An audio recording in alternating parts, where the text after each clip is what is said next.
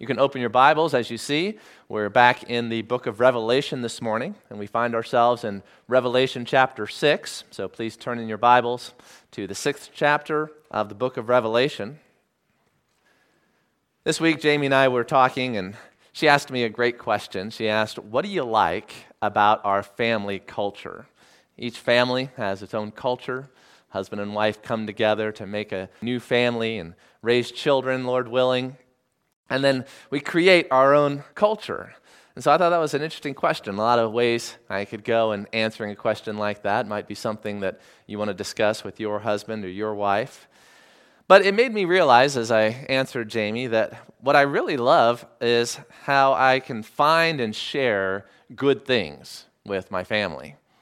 I really feel like I get to curate the whole world and take the best of everything and show it to my wife and show it to my kids and say, here are the good things that are excellent and noble and pure. Try to find things that are great places to take them on vacation, great works of literature to share with them, great games or stories. And so, most of all, what I love to share with my family is God's Word. There's nothing more noble, nothing more pure, nothing more good than God's Word. And so here we are gathered together as a family, and I love to share with you good things, and nothing better to share with you than God's Word. Let's bow our heads for a word of prayer. Father, as we come to your Word this morning, we are so thankful that we have it, a light that is shining in a dark place, a word from our Creator that is full of promises that we can rest on, knowing that you, Lord God, cannot lie, that you have proven your faithfulness and your love throughout all of your acts in history. And as we come now to the final book of the Bible that tells us about the final acts that you will do in history leading to the consummation of all things in Jesus Christ, we pray that you would encourage and comfort us through faith in your promises, knowing that the day of the Lord is near, the day when faith becomes sight, the day when all of those who have put their trust and their hope in your promises are rewarded for that faith and that trust, and also the day when all of those who have chosen not to believe your promises or to heed your warnings will experience the judgments that you also have promised upon those who continue in rebellion and sin. Lord, we pray that as we look into your word, that the Good Shepherd, the Lord Jesus Christ, who is present among us through his Spirit, will lead us and guide us in our thoughts so that we can present a heart to you that is wise, that is sober, that is filled with hope and peace, and a heart that also is full of compassion for those who are lost in this world and without you, who are without hope, and who just have that terrifying expectation of judgment hanging over their heads. Lord, give us compassion to share with them the good news, that they can be saved, that they can join your family, that they can draw near to the heart of God through our blessed Redeemer, Jesus Christ, and it's in his name we pray. Amen. In Revelation chapter 6, what we have is a detailed unfolding of the judgments that are yet to come at the end of the age. The book of Revelation is the ultimate book of the Bible. All of the promises of God, all of the prophecies of God come into the book of Revelation. And here we have the most detailed and full explanation of what is yet to come, what God's plan is for the future. God has a plan, and he has made it known to us, but not only to us, to the whole world. This book has been published and given. And as we look into Revelation chapter 6, what we've noticed is that it's following the same outline that the Lord Jesus Christ gave us when he was teaching about his second coming in the Olivet Discourse. In the Gospel of Matthew, in the Gospel of Mark, in the Gospel of Luke, each of those synoptic gospel writers includes that very important discourse that Jesus Christ gave to us about the events that would precede his second coming.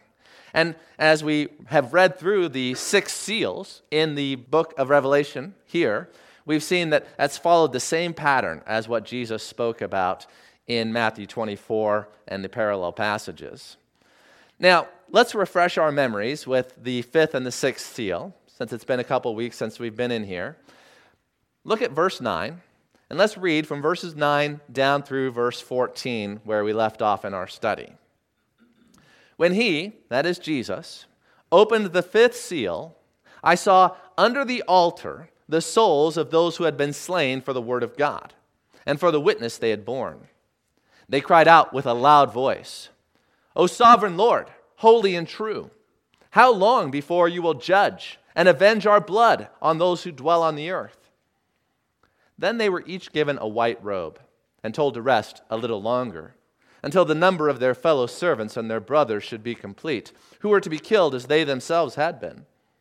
When he opened the sixth seal, I looked, and behold, there was a great earthquake, and the sun became black as sackcloth, the full moon became like blood, and the stars of the sky fell to the earth, as the fig tree sheds its winter fruit when shaken by a gale. The sky vanished like a scroll that is being rolled up, and every mountain and island was removed from its place. So the fifth seal, dealing with the martyrs, is corresponding in the Olivet Discourse to what Jesus Christ revealed, that there would be an increased time of persecution against believers, his followers, leading up to his second coming. And that here in Revelation chapter 6, we see the same thing. But this idea that the blood of the martyrs is what leads to the ultimate pouring out of God's wrath and judgment is not something that was new in this chapter or in the Olivet Discourse, but this is a theme that goes throughout the whole Bible. And Jesus himself referenced this in the previous chapter, Matthew chapter 23, verses 34 through 36. Now, the Olivet Discourse is chapter 24. But here in the previous chapter, he's announcing woes upon the scribes and the Pharisees. And he is predicting also here in chapter 23 the coming of judgment upon Jerusalem, which occurred in AD 70. But that judgment, that historical judgment that is referenced by the Lord Jesus, both in Matthew 23 and 24, is a type. It is a picture of the final judgment that is coming upon not only Israel, but the whole world in the book of Revelation. So here in Matthew 23, verses 34 to 36, Jesus said to the people of his own generation, Therefore I send you prophets and wise men and scribes, some of whom you will kill and crucify, and some you will flog in your synagogues and persecute from town to town. And that's exactly what happened in the first century. The apostles, the prophets of the first century church went from town to town being persecuted by the Jews, the Israelites of Jesus' own day, his own generation. Verse 35, so that on you may come all the righteous blood shed on earth, from the blood of righteous Abel to the blood of Zechariah, the son of Berechiah, whom you murdered between the sanctuary and the altar. Truly I say to you, all these things will come upon this generation. Now, for those of us who live so far distant in time and geography from Jerusalem in AD 70, it's hard for us to imagine the horrors of that event. It was the death of the nation. It was a time of extreme suffering, something that we have never seen on that scale in our communities. And so it was like the end of the world for them as they were going through it. And notice how Jesus brings this judgment upon the Jews in the first century by bringing upon them the blood of all the righteous people who have been shed on earth, going all the way back to Abel, from A to Z, as we might say, from Abel to Zechariah. So this bloodshed is something that is brought upon them. And so that's the same pattern we see for the whole world in the book of Revelation. That God is going to send his children out into the world during this time, and there's going to be an increased persecution, increased martyrdom that is going to bring upon that final generation, which we might be living in, all the blood. And so God pours out the fullness of his wrath in vengeance. You see, the martyrdom of the few throughout church history, it's only a few Christians out of all the Christians who have lived, a small percentage, who have been martyrs, they represent the persecution of God's children more broadly. For the scripture says, all who desire to live godly in Christ Jesus will be persecuted. And so you cannot attack God's children and expect him not to respond. Attacking them verbally, attacking them economically, attacking them physically. You cannot attack God's children and expect him to not respond. But when the world mistreats God's children, when they abuse God's children, when they beat them and kill them, well, then the wrath of the Almighty and of the Lamb is poured out onto that world of men. God has held back his anger for a long time. And as he's held it back, it's built up, and it's built up like rivers that have been dammed. And when that dam is broken and those waters are unleashed, it will be a flood of wrath that no one can stand against. As Jonathan Edwards said, if your strength was 10,000 times what it is, if your strength was 10,000 times the strength of the most strong devil in hell, it would be nothing to withstand the wrath of Almighty God. That's what we have here in the sixth seal. As the earth shakes and the sky is darkened, as everything that is below us and everything that is above us, all of this created order that we rely upon is shaken by the hand of the Almighty, what it creates among mankind is sheer terror. We will find out exactly what the historical fulfillment of these prophecies in verses 12 through 14 are going to be when they occur. For now, we recognize that they are the portents, they are the sign in the earth and in the sky of the fullness of God's wrath being poured out on those who have hated him. Now, further in Matthew, I'll remind you that when we're following the outline, when we come to the sixth seal here in verses 12 through 18, again, we're following the outline of what Jesus spoke in the Olivet Discourse in Matthew 24. And so there we get the clue to understanding the timing of the sixth seal relative to the second coming of Christ when Jesus says, immediately after the tribulation of those days, the sun will be darkened and the moon will not give its light and the stars will fall from heaven and the powers of the heavens will be shaken. So that, I believe, is the same thing. What Jesus is talking about there is what Jesus has revealed here, and John is writing down in Revelation chapter 6 in the sixth seal. And then what happens next in Matthew 24 is the coming of Jesus Christ. So the sixth seal indicates that when we're reading through the book of Revelation, while there's a general chronological flow in the judgments that are unveiled in chapters 6 through 16, it's not strictly chronological because the sixth seal is coming here at the end. And then as he goes back and gives more details of this whole time period of judgment, he's going to fill in what he skipped past in Matthew 24. Because what comes before Matthew 24:29, I'll let you look at it on your own. We won't turn there this morning. But what comes before it is the time of trouble that Israel is going to experience at the hand of Antichrist. The man of sin, the man of lawlessness, as he is called in other places in Scripture. And that he is going to attack the Jews during this time period with a ferocity that is unparalleled in history. You thought the Holocaust was awful. Well, the man of sin is going to be worse. And so the Jews are going to go through this terrible time, and it's immediately after that tribulation that then these things happen. And so the book of Revelation here in chapter 6, it's going to get to the man of sin, the abomination of desolation, and all the persecution that he unleashes on the Jews in chapter 12. And so you see that it's not following chronologically completely, although there is a general chronological flow through these chapters. That'll help us as we seek to interpret the details that are given to us throughout this section. Now, what we want to look at then this morning is the human response to these judgments, these terrifying judgments of God. And that's in verses 15 through 17.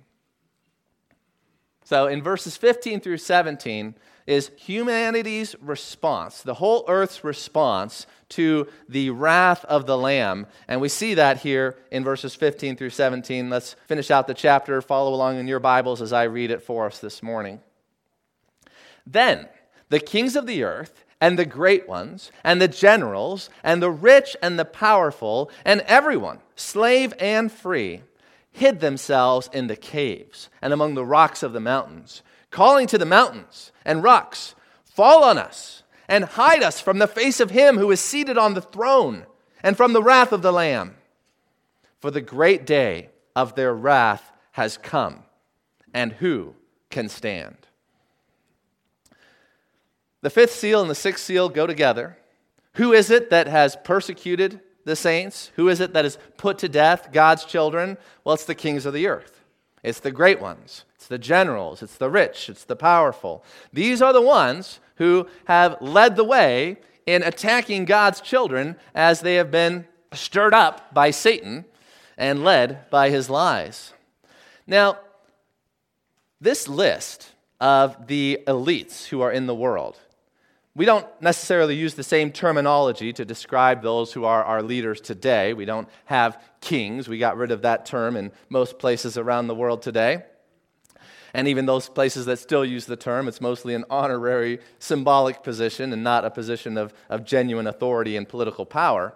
But we still have people who are in charge. We still have people who are sitting in seats of power, and that's basically what a king is. Somebody who sits in the seat of power. Someone who commands the military. Someone who is the executive authority of the governing power. Those who make the laws. Those who judge the laws. Well, we've divided up some of these responsibilities and we don't have power concentrated in a king. We still have people who are functioning in that way. And then it goes on and talks about the great ones. These are ones who are not necessarily politically great, but they are great in other ways and have that influence over society. Influence. That's something that we use to describe people who don't necessarily have political power, but they have social power and many followers in the world today. Influencers. And then we also see the generals, the military men. Those who are in charge of institutions like the Army, the CIA, and the FBI. These military leaders. And then the rich, those who own multi-billion-dollar international corporations in our world. They didn't have the same type of thing then, but they still had the rich, and the rich functioned then the way that the rich function now, and money is power and gives a lot of influence as well. And then connected with the rich or the powerful, we still use that phrase, the rich and the powerful, and that's what we have here, the rich and the powerful. And then finally, it opens up to everyone in the final designation there, where it talks about the slave and the free, everyone. This is the response of the whole world, but it focuses on the response of those who are sometimes in our day called the elites. The elites, those who are in positions of power and influence. The world has started calling them stakeholders. And these stakeholders, whether they're stakeholders in economics or politics or society or academics, all these stakeholders, they get together and they try to decide how are we going to use the power that we have been given in forming the world the way that we think it should be formed. And how do the stakeholders do that? Will they do it in an anti-God, anti-Christ, satanic manner? You can see it with the elites as they meet and discuss at places like Davos, the World Economic Forum. These are the people that these verses are talking about. Now, many of the rich, many of the powerful, they've got bunkers.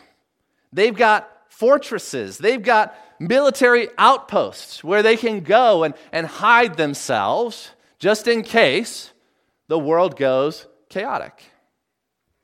But what we see from this text is that the rich, the powerful, the politically connected, none of them, no form of power is going to protect in the day of God's judgment, in the day of God's wrath. They might fool themselves. They might tell themselves, well, if everything goes bad, maybe everyone else is going to be affected, but I've got enough power. I've got enough influence. I've got enough connections that I'll be okay.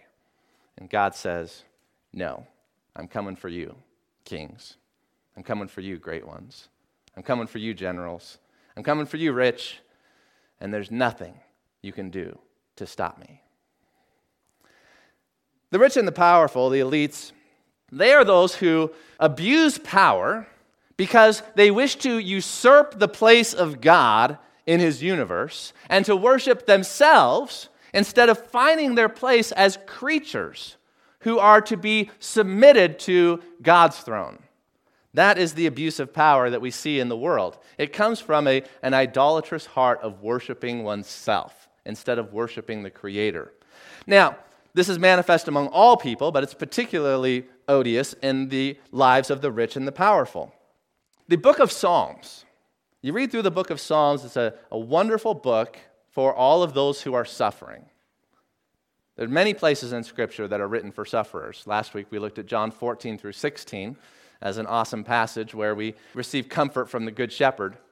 But the book of Psalms is also a book that's written for those who are suffering in this world. And one of the key themes of the book is that the one who trusts in God, the believer as we call him, is waiting for and expecting God's power to judge those who are abusing power and authority. For all of those who abuse the power and authority that God has given them, whether it's little power, like we have, or whether it's much power, like those who are at the top of the heap, whether it's little or much, you'll be judged according to how you use the power that God has given to you. Do you use it to serve others, to love God, or do you use it to serve yourself and to attack God? That's what every person will be judged based upon. And it is a great mistake to think that you can hold on to power apart from God. Economic power, political power, social power, intellectual power, any kind of power that we have. It's a great mistake to think that you can hold on to that apart from God. God will take all of the power that he has given, all of the power that Satan has, all of the power that Satan has bestowed upon those who follow him in his ways. He's going to take that away from them, and he's going to take the power and give it to Jesus Christ. And Jesus Christ is going to order the world according to love, according to righteousness, according to truth. And you want to be on his side when he does it. Satanism, occultism, secularism, paganism, atheism, these are temporary means to power, fleeting means to power. And those who are seduced by these roads to power will end up in the same place that Satan himself is going to end up. God is long-suffering. God is patient. He is forgiving, and he is self-sacrificing, but he will not forever allow the world to go on the way that it is. When the time is right, when it's necessary in God's eyes, when it's good in God's eyes, then he will judge the abuse of power as an expression of his goodwill and his justice. Look at verse 15b, second half of verse 15. Talked about the kings and all those who are listed there. What do? They hide themselves in the caves and among the rocks of the mountains. This is history written in advance. This is destiny. This is predetermined. This is what's going to happen. This is an echo of former prophets who wrote in ages past that John has read, he's studied, he's believed, that were inspired by the same Holy Spirit that is now inspiring John to pick up those threads and tie them together and to use those words in writing his book. And the one that I want to focus a lot on this morning is the prophet Isaiah. Here is a slide from, 12 years ago, when I was preaching through the book of Isaiah here in our church. Many of you weren't here for that. And the day of the Lord is a key theme throughout the whole Scripture, throughout the prophets. And Isaiah, it's a very important idea in studying the book of Isaiah. And I bring it up here because notice verse 17. The great day of their wrath has come. And so as we look at the day of the Lord in the book of Isaiah, I want to go back to Isaiah chapter 2. You see that verse up there, Isaiah 2, verse 12. Turn back with me from Revelation, the short verses that we're looking at there, just 3 verses this morning. And I want to expand upon it by going back to its Old Testament roots and bringing out the meaning that is inherent in the words that John has brought over from his fellow prophets into his own book. And in Isaiah chapter 2, I want to start reading there in verse 6. Starts a new section here. You see the title of that section in the ESV translation. They often do a very good job with their titles. The Day of the Lord. So there we have it. For you have rejected your people, it says, the house of Jacob, because they are full of things from the east and of fortune tellers like the Philistines. This is a way to get power, knowledge about the future, fortune tellers. They strike hands with the children of foreigners, these political alliances, a way to get power, political alliances. Their land is filled with silver and gold, economic power. There's no end to their treasuries. Their land is filled with horses, military power. There's no end to their chariots. Their land is filled with idols. Again, this occultic power, this religious power that's dark and evil. They bow down to the works of their hands, to what their own fingers have made. So man is humbled, and each one is brought low. Do not forgive them. Notice verse 10. Enter into the rock and hide in the dust from before the terror of the Lord and from the splendor of his majesty. The haughty looks of man shall be brought low. The lofty pride of men shall be humbled. And the Lord alone will be exalted in that day. And the heart of every believer who loves God and hates the pride of sin and satanic thought says, Amen. Come, Lord Jesus. Maranatha. Continue, verse 12. The Lord of hosts has a what? A day against all that is proud and lofty, against all that is lifted up, and it shall be brought low, against all the cedars of Lebanon, lofty and lifted up, and against all the oaks of Bashan, against all the lofty mountains, and against all the uplifted hills, against every high tower, and against every fortified wall, against all the ships of Tarshish, and against all the beautiful craft. And the haughtiness of man shall be humbled, and the lofty pride of man shall be brought low, and the Lord alone will be exalted in that day. The idols shall pass utterly away. The people shall enter the caves of the rocks and the holes of the ground from before the terror of the Lord and from the splendor of his majesty when he arises to terrify the earth. In that day, mankind will cast away their idols of silver and their idols of gold, which they made for themselves to worship, to the moles and to the bats, to enter the caves of the rocks and the clefts of the cliffs, from before the terror of the Lord and from the splendor of his majesty when he rises to terrify the earth. Stop regarding man, in whose nostrils is breath, for of what account is he? There's a lot here. This is a powerful passage, and I was glad to come back to it and bring it back before you after all these years. If man had kept God on top, then we could have all these other things. We could have political power. We could have economic power. We could have social power. We could have all of the power that is, there's nothing wrong with it inherently. But what is wrong is when we take what God has given to us and we make that created thing our idol, our God, what we worship, what we obey. Jesus said, you cannot serve God and wealth.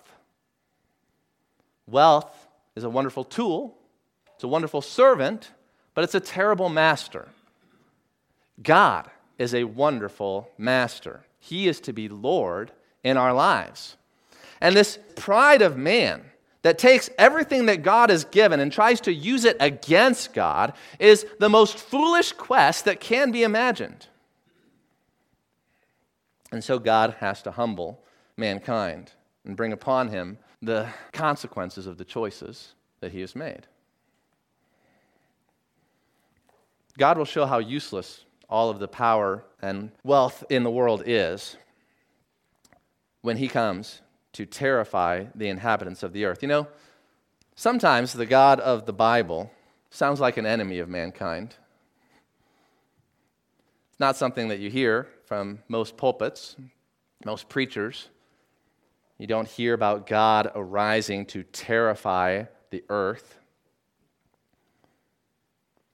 But we've got to get our conception of God from the word of truth and not from our culture.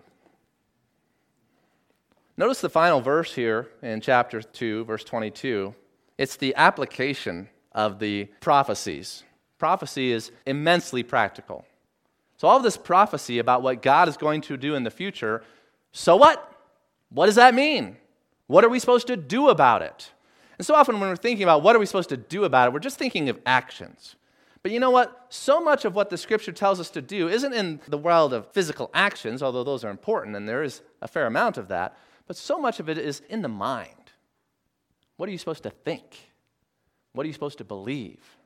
What are you supposed to choose? What are you supposed to value? And here we are told that we should stop valuing mankind. We should stop worshiping man as if he was sovereign, as if he was in control, as if he was powerful. Think about the most powerful people in the world. Take away their breath for 2 minutes and see what happens. Who enables their heart to keep beating? Do they do it? Does Satan do it? God does it. The most powerful people in the world are dust. The breath of life is in their nostrils. Their power is completely contingent, completely dependent. They have no innate power. None. Apart from me, you can do nothing applies in an interesting way to the unbeliever. How do we regard man? How do we fear man? How do we trust in man? How do we honor man with the honor and the trust and the fear that should belong to God alone?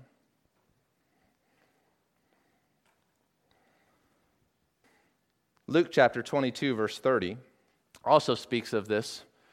This is a different context. Jesus is not speaking in the Olivet Discourse, but instead this is Jesus on the road to his crucifixion.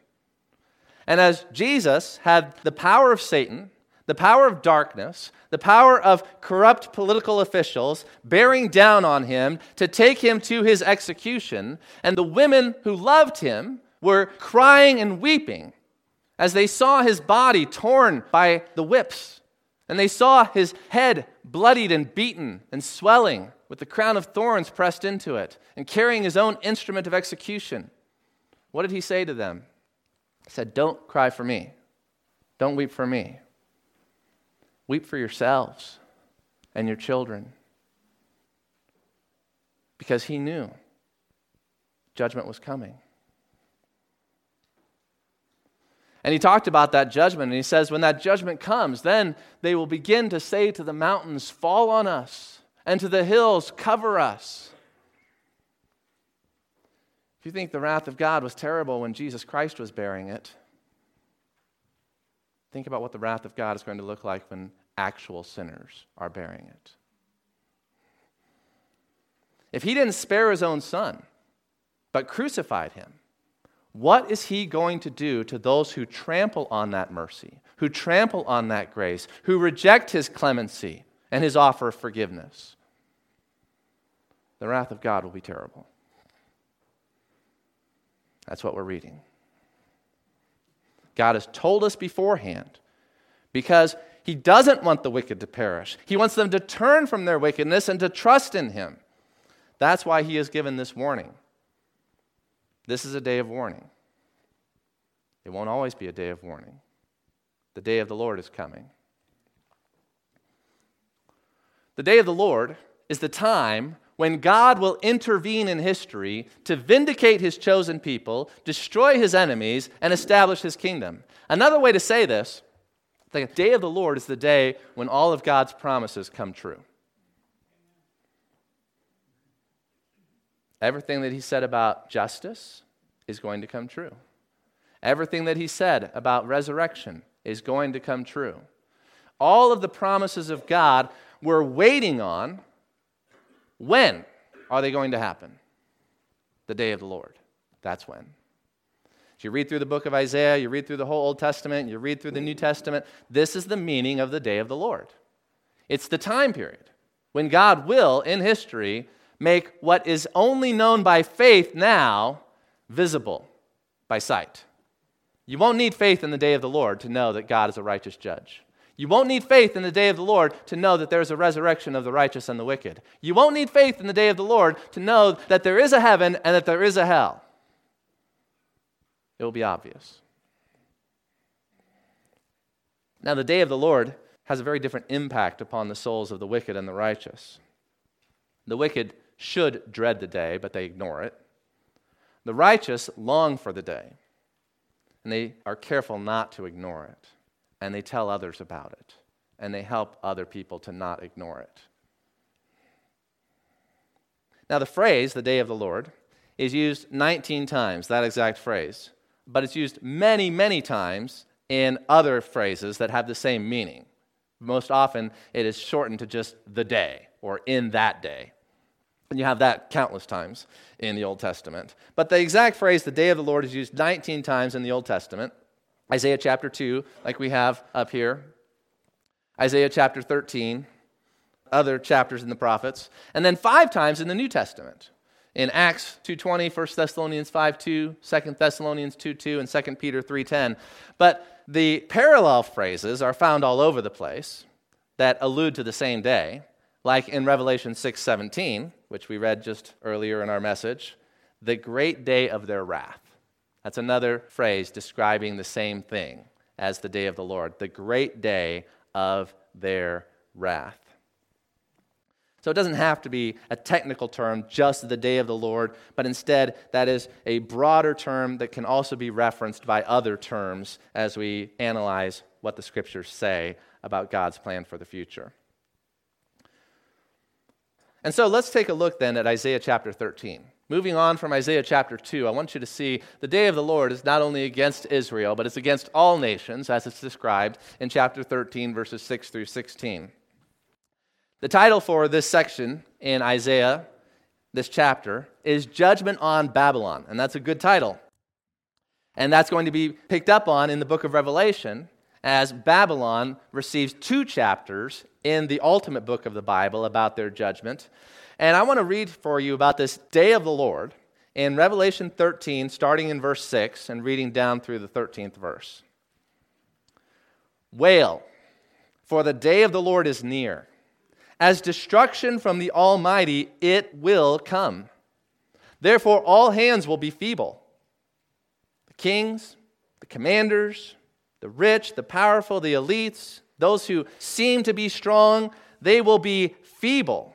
And every human heart will melt. They will be dismayed. Pangs and agony will seize them. They will be in anguish like a woman in labor. They will look aghast at one another. Their faces will be aflame. Behold, the day of the Lord comes, cruel with wrath and fierce anger, to make the land a desolation and to destroy its sinners from it. For the stars of the heavens and their constellations will not give their light. The sun will be dark at its rising. The moon will not shed its light. I will punish the world for its evil and the wicked for their iniquity. I will put an end to the pomp of the arrogant and lay low the pompous pride of the ruthless. I will make people more rare than fine gold and mankind than the gold of Ophir. Therefore, I will make the heavens tremble and the earth will be shaken out of its place at the wrath of the Lord of hosts in the day of his fierce anger.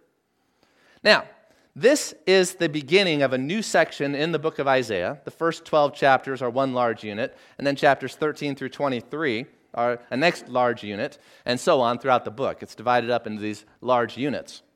Chapters 13 through 23 are all about God's judgment on the nations that were surrounding Israel in the ancient world.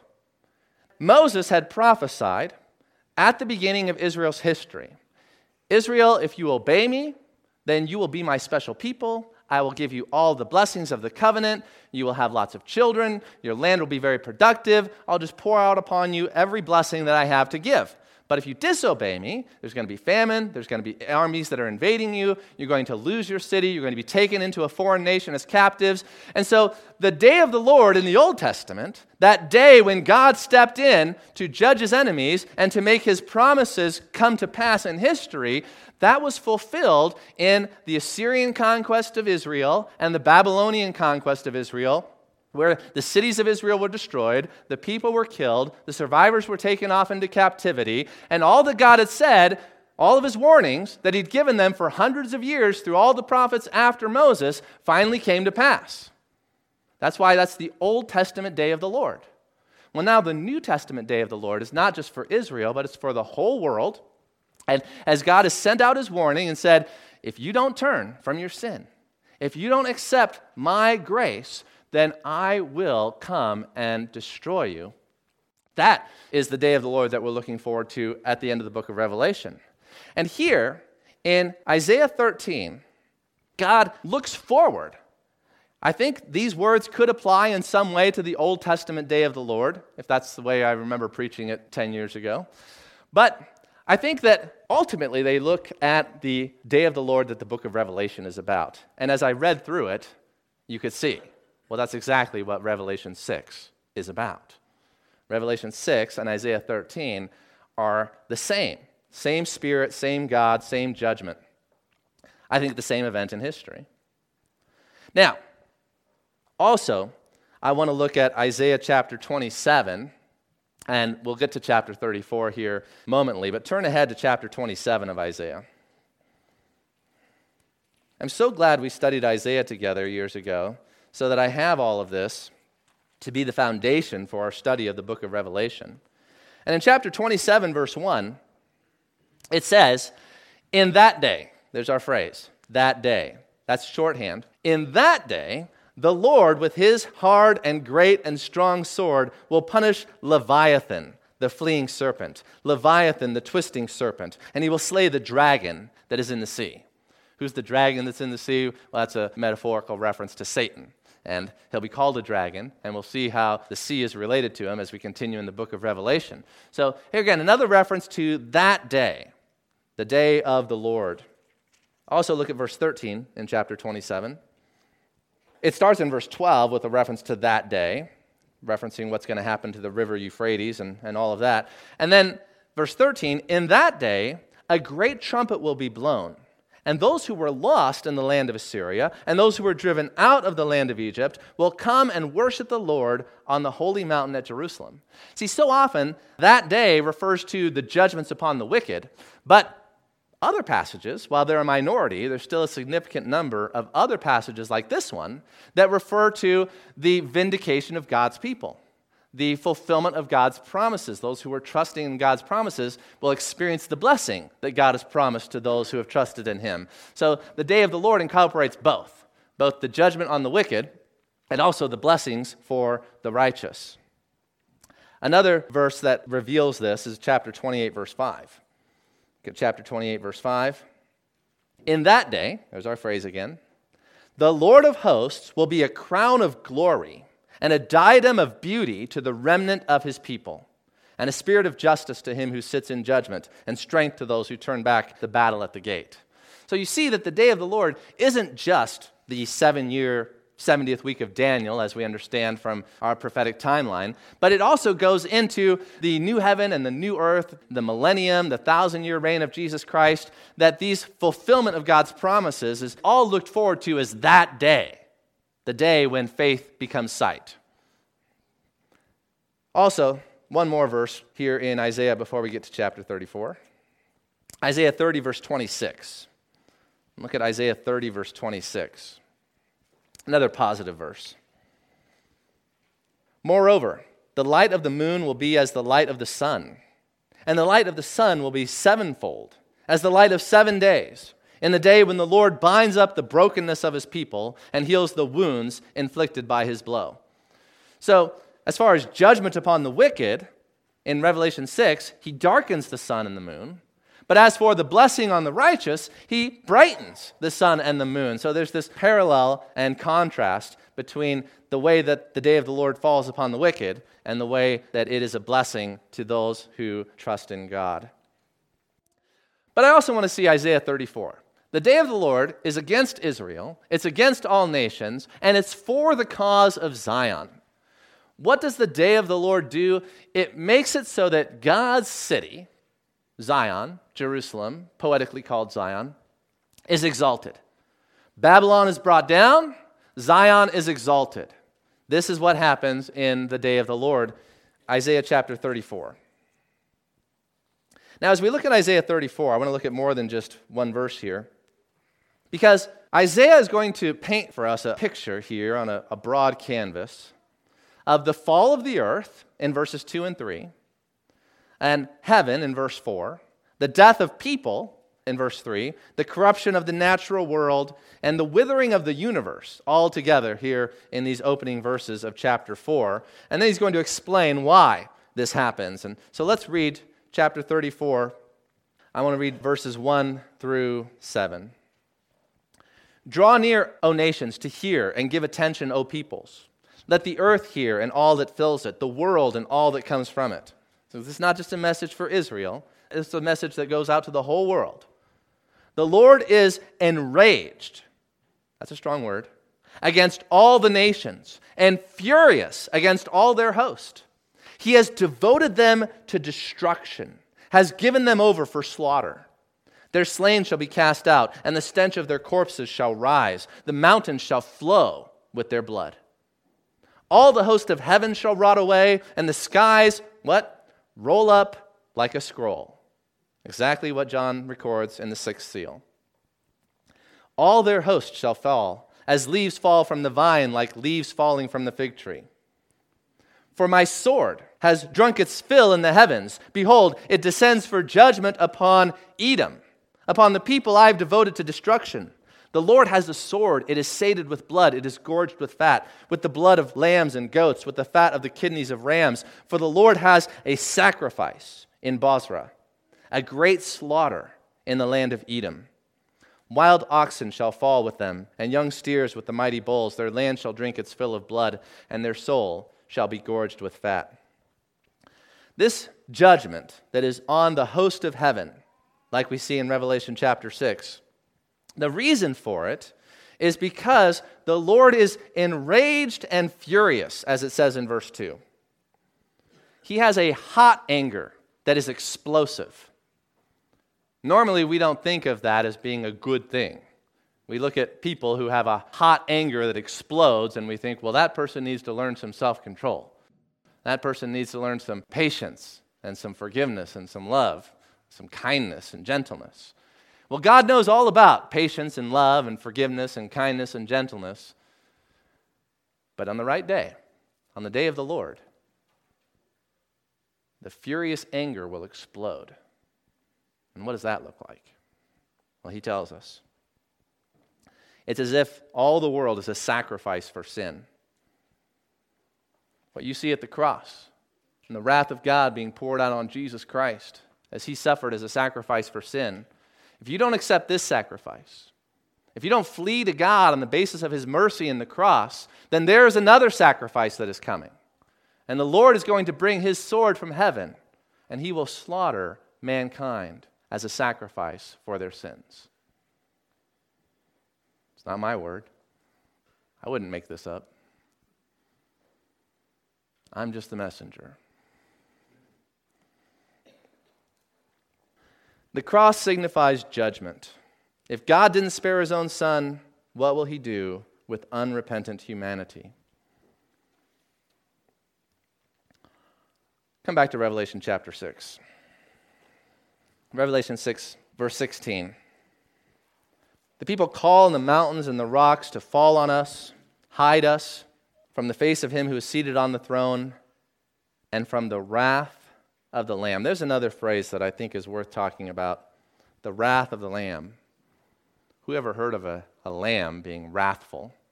A strange paradox, a strange phrase. And the strangeness of it gets our attention. The wrath of the Lamb, what is that? It's only found here. One author said, "What a terrible thought. The gentlest of all God's creatures, angry. It is the wrath of love scorned, the wrath of sacrificial love, which having done the absolute utmost for us and our salvation, tells us as nothing else could the certainty with which evil awaits its doom at the hand of God." If the Lamb is the one who is bringing the wrath of God, well, then you know that doom is certain. If it's the gentleness of God, if it's the love of God, if it's the mercy of God, if it's the condescension of God that brings the wrath, well, then there's no place to go.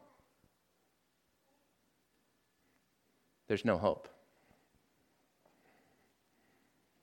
The great day of their wrath has come, they say, and it ends with that question, who can stand? This question of who can stand before God is a question the prophets like to ask often. Amos asked the question.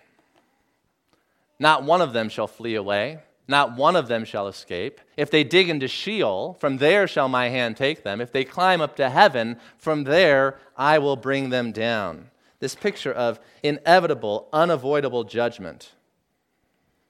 Isaiah put it this way. Isaiah 24. Terror and the pit and the snare are upon you, O inhabitant of the earth. He who flees at the sound of the terror shall fall into the pit, and he who climbs out of the pit shall be caught in the snare. For the windows of the heavens are opened, and the foundations of the earth tremble. The earth is utterly broken, and the earth is split apart. The earth is violently shaken. You can't go hide in the caves. You can't hide in your bunker. There's no safe place. Because God sends an earthquake like no other earthquake that we've ever experienced. Everything that is solid underground is not. Everything that is constant in the heavens is not. And the soul is left without covering and without a foundation. And there's no place to hide. Maybe you're skillful, maybe you're strong, maybe you can flee from the terror and get into the pit. Maybe you can get out of the pit. But no matter where you go, if you climb up to heaven, if you hide in the mountains, from there God is going to pluck you out and stand you before his wrath. Terror, pit, and snare in the Hebrew are a poetic phrase. Pachad, pachat, and pach. And so the power of poetry is used to get the attention of the sinners. Who can endure the day of his coming? Who can stand when he appears, is what Malachi asked. Joel said, the day of the Lord is great and very awesome. Who can endure it? And Isaiah again, in the opening chapter of his book, said, the strong man will become tinder, his work also a spark. Thus they shall both burn together, and there will be none to quench them. The strong man, doesn't matter how strong you are, doesn't matter how prepared you are. Doesn't matter how much money you have, how much food you have stored up, no matter what kind of survival skills you have, you will not survive the apocalypse. Years ago, I shared with you the book that was written by one of the strongest among us. His name is Sam Sheridan. When you're looking for who is able to stand, well, here's the world's answer. The Disaster Diaries. How I Learned to Stop Worrying and Love the Apocalypse by Sam Sheridan. You see here, he's got his shotgun, he's got his backpack or whatever, and the comet is coming down, the world is ending, but man stands ready. Someone's going to survive, someone's going to be ready. That's what all of our movies tell us.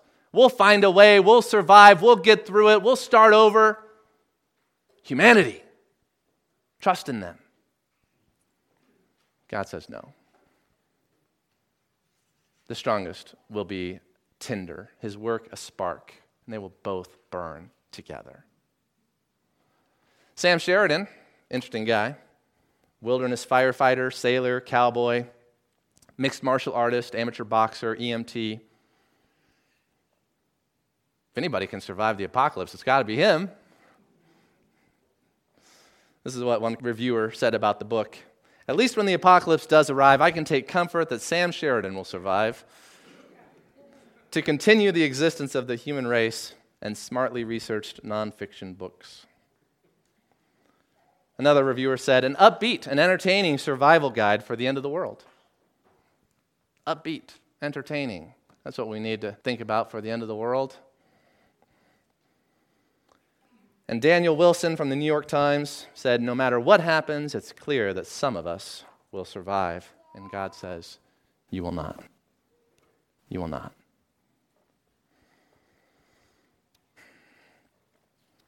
What is the application? Not just what we do, but what are we supposed to think in light of this? Number one, God is sovereign. I think that's one of the main lessons we get from the book of Revelation. Now, I'm not the type of preacher who's always preaching the sovereignty of God and finding it in every text and making it my hobby horse, but, I mean, come on. Can you blame me for bringing that out of this text? And when you think about the sovereignty of God, I want you to think about this quote from A.W. Pink. He lived about 100 years before me. And I think here in the 21st century, we're about the same place that he was in the 20th century. And he said, the God of the 20th century no more resembles the supreme sovereign of Holy Scripture than does the dim flickering of a candle the glory of the midday sun. The God, lowercase, who is now talked about in the average pulpit, spoken of in the ordinary Sunday school and mentioned in much of the religious literature of the day and preached in most of the so-called Bible conferences, is the figment of human imagination, an invention of maudlin sentimentality. You know, he had a way with words. The more things change, the more they stay the same. So, resist the temptation. Here's the application for you. Listen to this. I want you to resist the temptation to minimize God's sovereignty so that you can be more comfortable with Him. You don't want a comfortable God. The comfortable God that fits in with our sentimentality and human imagination, He's a figment. He's not real. This God in the Bible, not comfortable.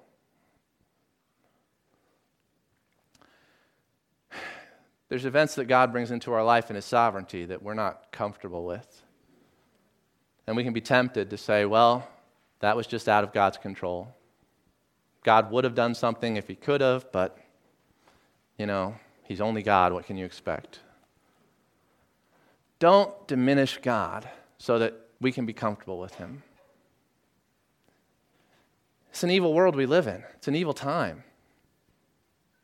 Mankind is in the hands of God, and we don't know what awaits us in the future. It can be life, it can be death. We don't know what tomorrow holds.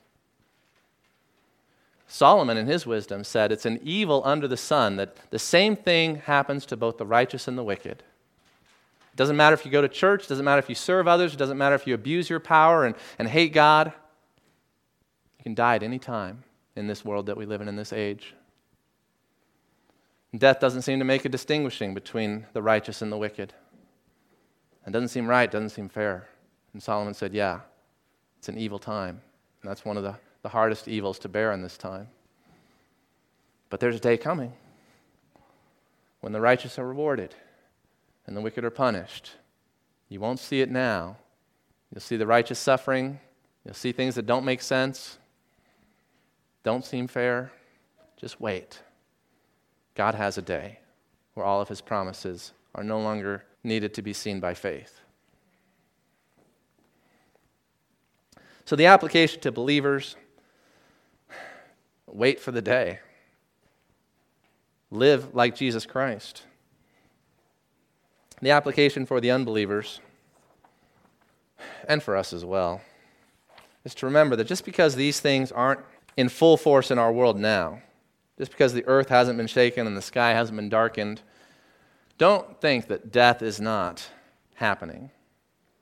For those killed in war in Ukraine, for those starving in Africa, for those swept away in tsunamis, death is the same. Pain is the same. The only thing different is the scale. In the book of Revelation, it comes to everyone, everywhere.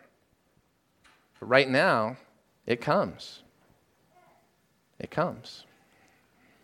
And so the people in the world, they need to be ready. Look around at your neighbors. Look around at your friends. We don't know when their time is. We don't know when death is going to come for them. Don't think, oh, I've got time. I can tell them later. You don't know.